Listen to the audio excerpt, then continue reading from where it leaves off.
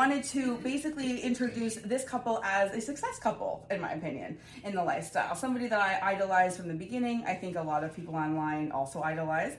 But they are a unique couple, and I want to introduce them proper. So why don't I give you the floor to kind of give us your background and take it where you want to go?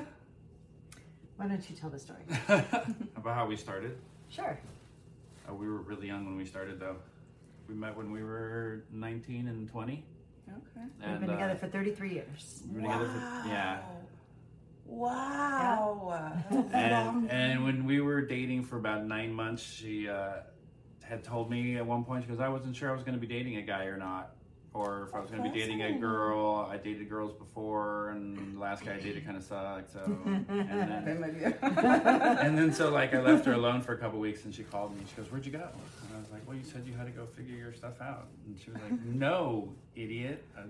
Chase. I was wondering if we could maybe see if a girl would want to. Oh, right. And I was like, oh, this was a long time ago, before the internet or anything. So finding people and meeting people was very difficult in the beginning. And were you successful at doing that? Occasionally, and sometimes, trying to convert a vanilla girl's never. Yeah, it fun. was. And I hate to use different. the term vanilla, but back then I think people's sexuality is so much more open and woke, and like people like you and the girls that started the platform, that interaction and that having a platform and having shows like this, we didn't have anything like this when we started. You're right. It was nothing. Hush-hush, it was hush hush.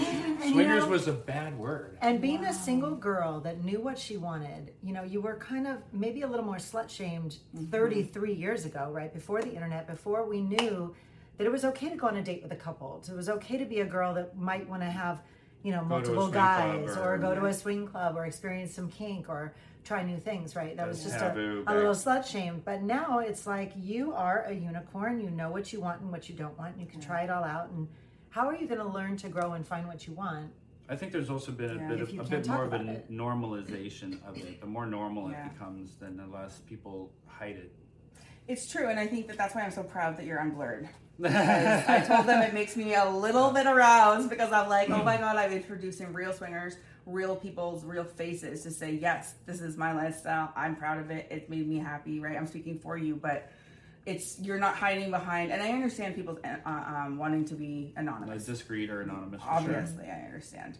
But I like when people are proud to say, yeah, I'm part of this community because there's so many awesome people in this community, and I've met the best friends. I've met many women I'll never even go down on in this lifestyle because you meet friends too. Right, friends. Right? And look at us sitting here. We flew across the country to come meet these people. See friends. I've never touched those yet, not in real life. Because of being like-minded and because of not having to censor yourself. Like we invited a lot of people to come meet us at the pool and hang out with us, but not with intentions of having sex with any of these people, but the fact that we could all just be chill. We all have played stupid games together. I know so much about so many of you from this Truth or Dare and Never Have I Ever. All the online stuff, right? That's where my intrusive questions started. I love asking intrusive questions, even in the Oasis pool, all the time. I just love the provocativeness of that. When you say to somebody, can I ask you an intrusive? Like, everyone says yes, everyone.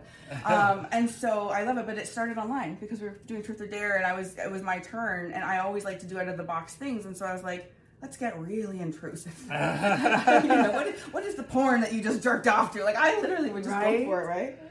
Yeah. I would say I'm a bit more shy even talking to people. Still, even always. And I think over the last couple of years, we haven't obviously been going to any parties or seeing anybody. This is the first time we've been around a big group of people, and it's been a trip. It's true. So can I ask, because you've been in this lifestyle for such a long time, before the internet, before Toronto Unicorns YouTube channel can say, hey, this is how you do it. How did you do it? Was it an ad in the paper? Like, what did you do? Sometimes. That's another story. Oh, yeah. I was just throwing that out there. I didn't know, really. Totally. That's, like in the back of the newspaper. Like male, female seeking. Sometimes seekings, like in the back of like the readers and the free. Those were very popular places to meet like that. So what happened was I was bisexual, and that was the only real kink thing that we had going on. We were very young, but I was at a Borders bookstore and I found a book called Things to Do in LA After Dark. We're from Los Angeles.